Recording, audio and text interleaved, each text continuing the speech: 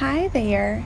I am back with my second Biz Coffee Chat. I think it's been about a week since I've done one, and I can't guarantee that I'm going to do one every day or every Friday, but I want to talk a little bit about this quote I heard this week, and it was from my pastor, and the quote is, "Visibility doesn't equal value."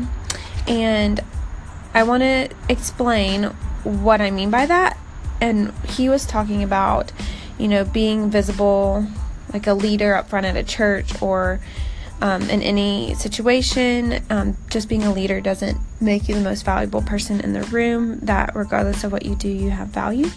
But I want to talk about that in business because someone I look up to, Jessica Stansberry, is doing this visibility challenge, and I think it's great. I've been participating in the visibility challenge because I do think we need to be visible in our businesses.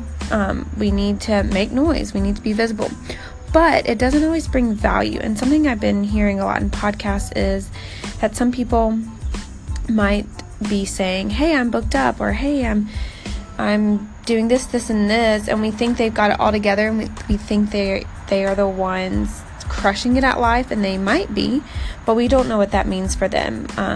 We don't know if booked up means one person a month, 3 people a month. We don't know what that looks like, and everybody's business is different. And I think for me, what I've been seeing is a lot of people, just active in Facebook groups or active on social media. But it's like, what are you selling? What are you bringing value? Are you just making noise and not bringing that value? And if you don't know about Jessica Stansberry, definitely look for her group. It's called Stand Up and Make Noise. And I think it is, again, I'm doing the challenge and I love all the tips and things that she's giving us in the homework.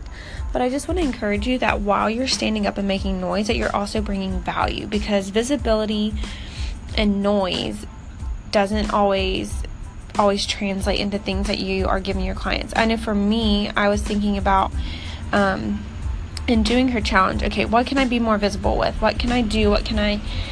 How can I get more people to see who I am? And so I thought about a few different things, but I realized that for me, those things would just be noise and they wouldn't be value.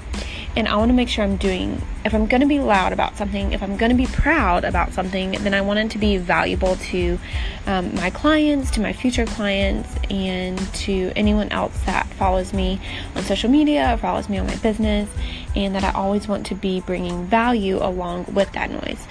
So again, I do encourage you to go check out her challenge. It's a month-long group on Facebook, and I think it's going to be huge. And by the time I'm going to save this Anchor, and so it'll be hopefully around for a while. But yes, hers is lasting the whole month of August, and I think it's been so great and instrumental in me finding what that thing is I need to make noise about. But she also is talking about bringing value. And so I just want to encourage you that with visibility, it doesn't always equal value. You want to make sure you're doing both, and that just making noise on social media and being visible. I see people that spend so much time in Facebook groups commenting, and then they worry why they, don't have any clients or they don't have any income.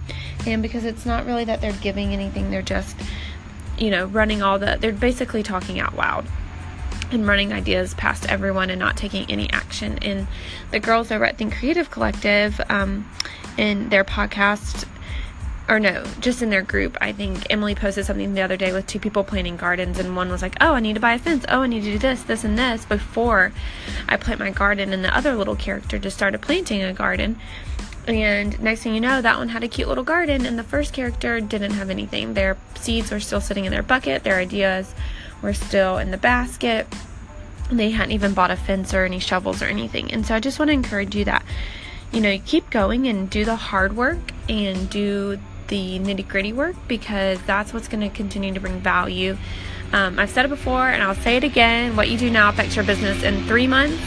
And just like that little character in the comic that went ahead and started planting, in 3 months they had a garden and the other person didn't. So just remember to keep working.